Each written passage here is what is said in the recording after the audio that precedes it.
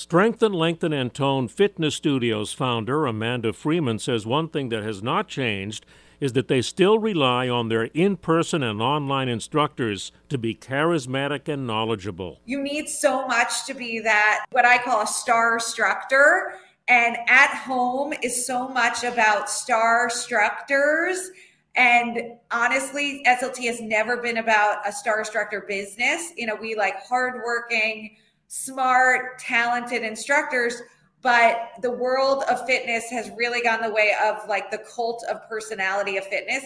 And it had gone that way. Then it was a little not that way. And then when At Home became so big, it was 100% that way, where one instructor could have 1,000 people doing the same workout. See how SLT Fitness cut back and then diversified to grow again at WCBS880.com/spotlight. I'm Joe Connolly for Bloomberg and WCBS News Radio 880.